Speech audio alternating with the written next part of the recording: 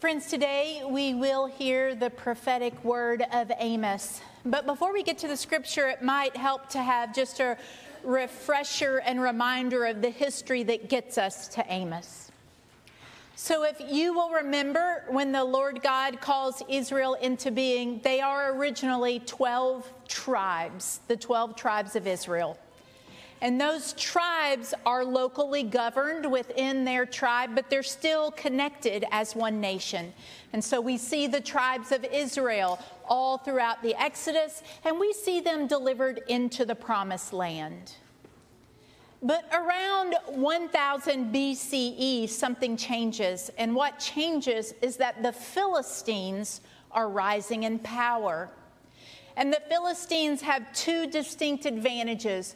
One is that they are better with weaponry. They're starting to use iron and create weapons that make a real difference in battle.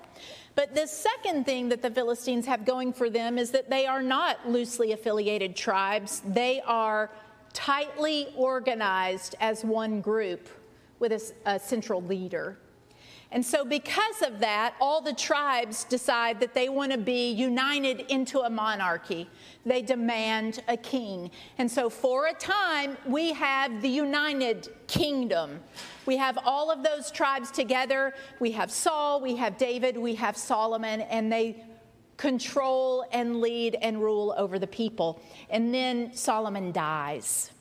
And there is all sorts of political upheaval and intrigue at this time. Some people think that they should be led by Solomon's son. Some people think that they should be led by one of Solomon's commanders. And so what happens is that the United Kingdom becomes divided.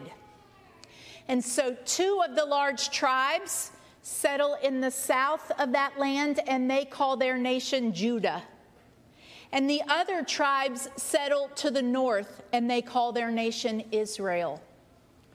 And so for a time, Israel in particular is very prosperous. This is because they have the more fertile land. They're able to grow a lot more crops. And it's also because they have ports that Judah does not have, so they're able to sell and buy goods. And Israel flourishes. They have so much, we are told. And then there's Amos, who lives in the southern kingdom in Judah. And Amos doesn't consider himself a prophet. He considers himself a farmer. The text tells us that he is a dresser of sycamore trees. He's been a farmer his whole life. But he listens to God.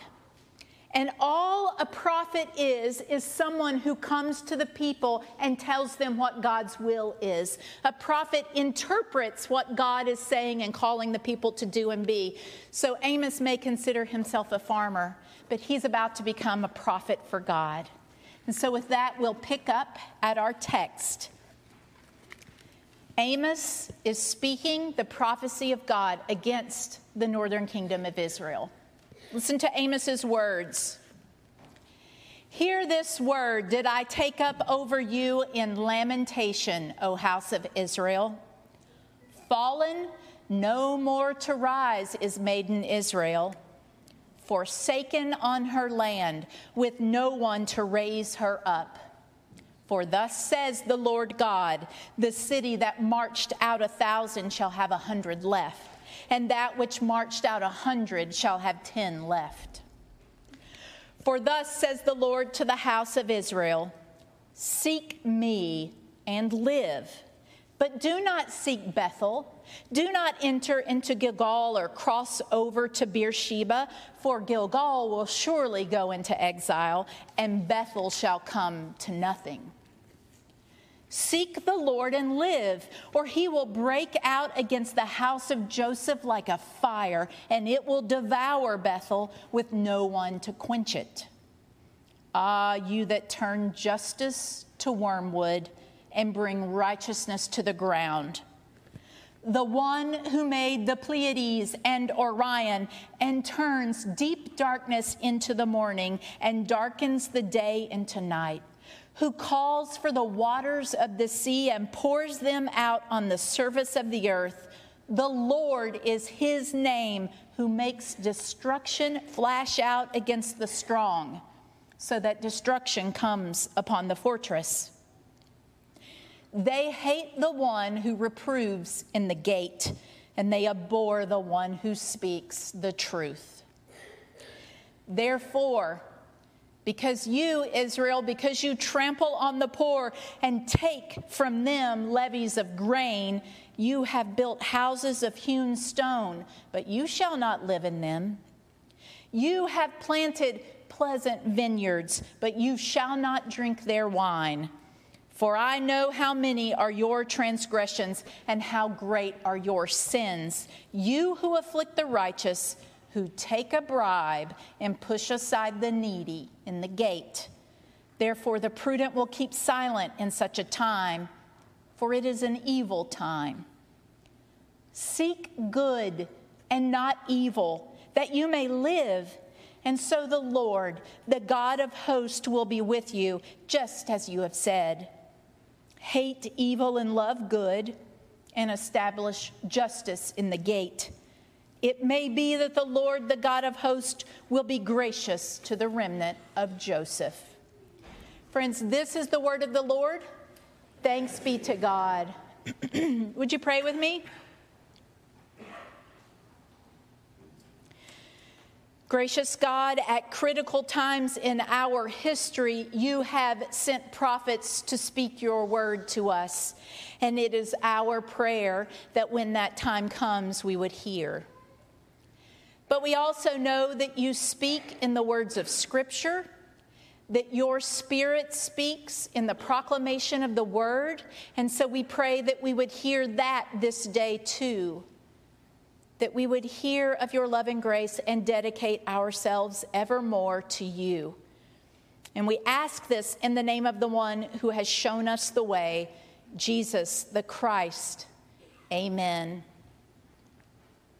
Amos has two complaints against Israel, and they're both really rooted in the idea that Israel is so very prosperous. They have so very much. And yet there are two critical areas that they are not living out their call as God's people. The first is in terms of worship.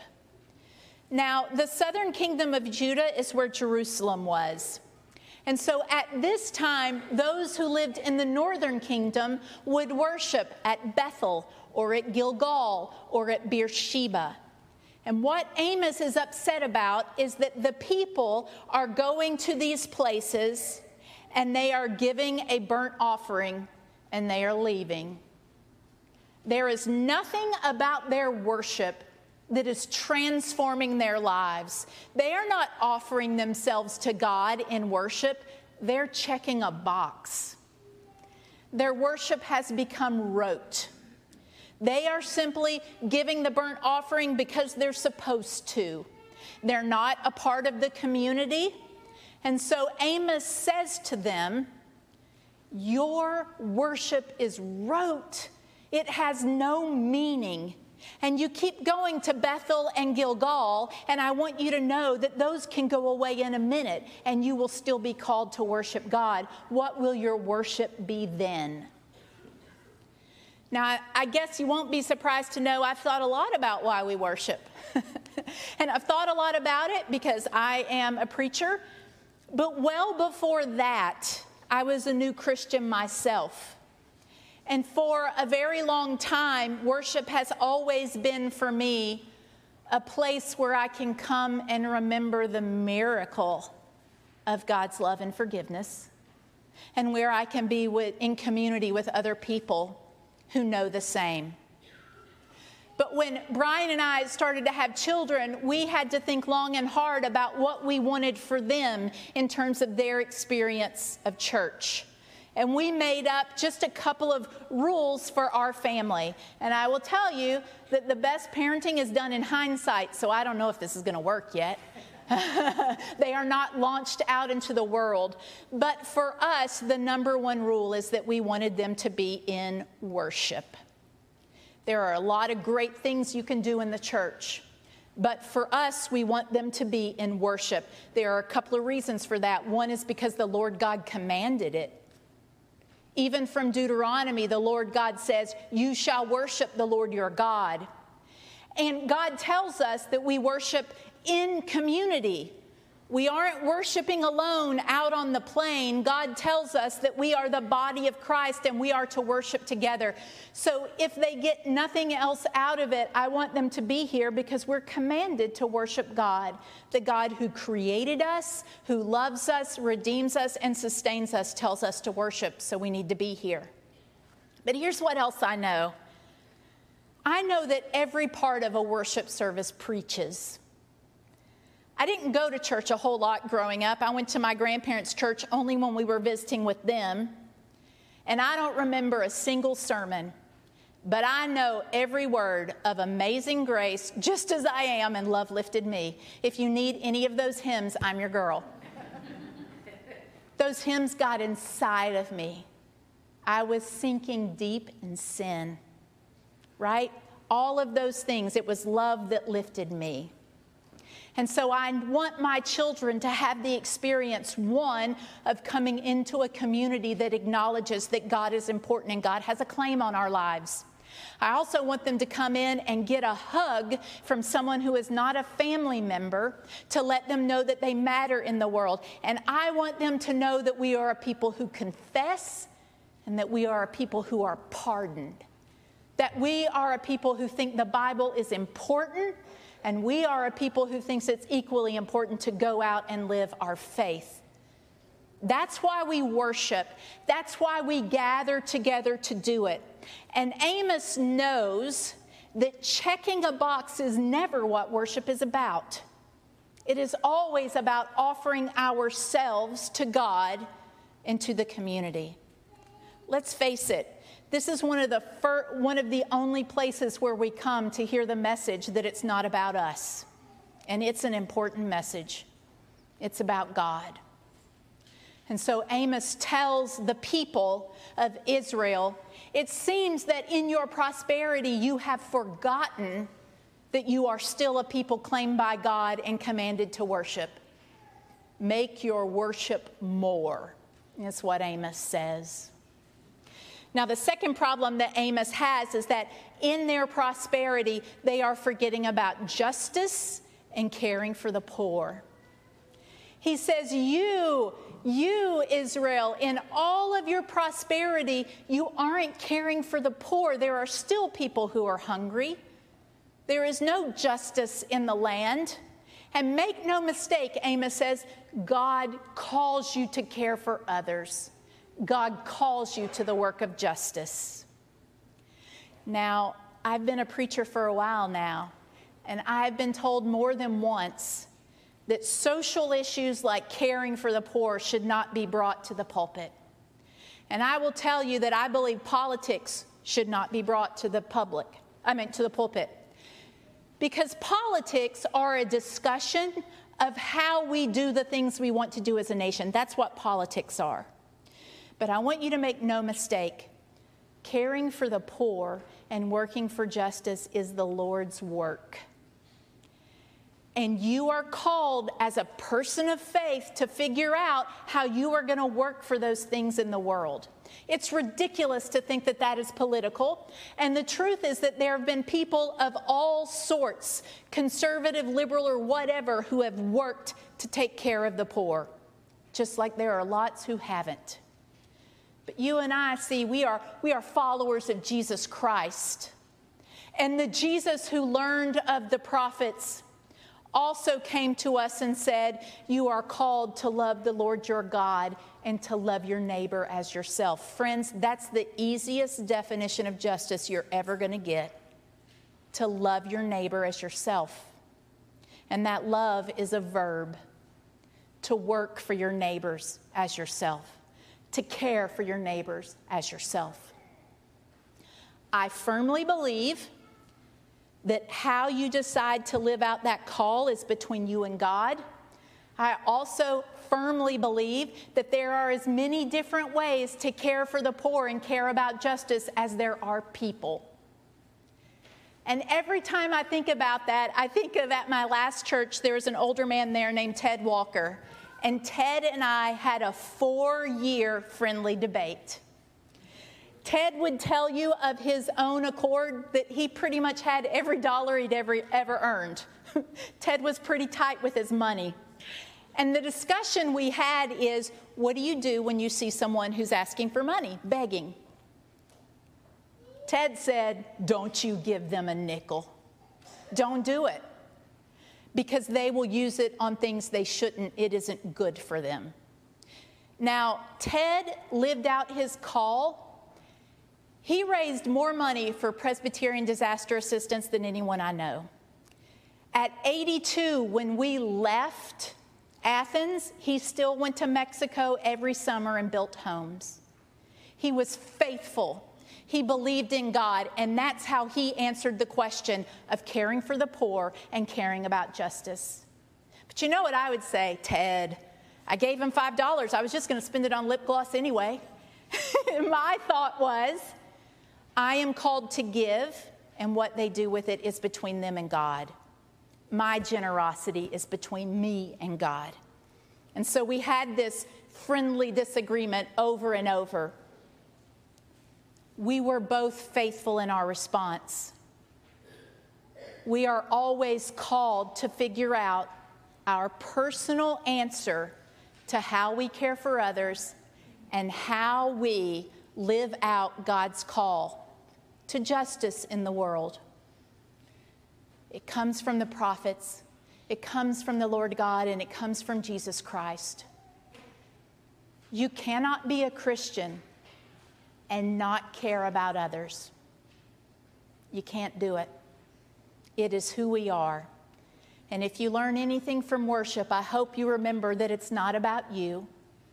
It's about God and what God calls us to be in the world. So sometime in my debate with Ted, I told him that I was coming off the expressway in Athens one day, and there's this one traffic light where usually people will stop to beg.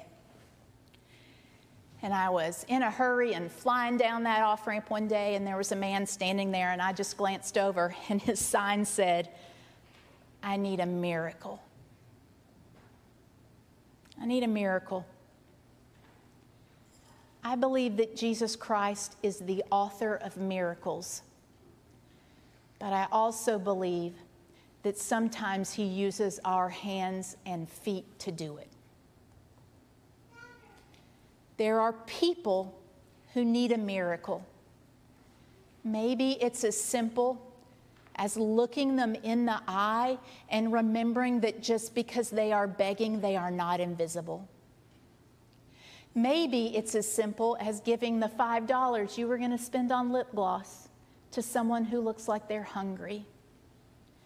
Or maybe it's as simple as going down to Mexico in the heat of the summer and hammering in some nails.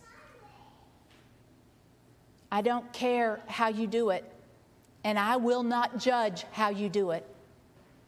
But you are called to answer the same question that Amos called on Israel to answer. In your prosperity and in your blessedness, where is the justice, and how are you caring for the poor? Thanks be to God. Amen.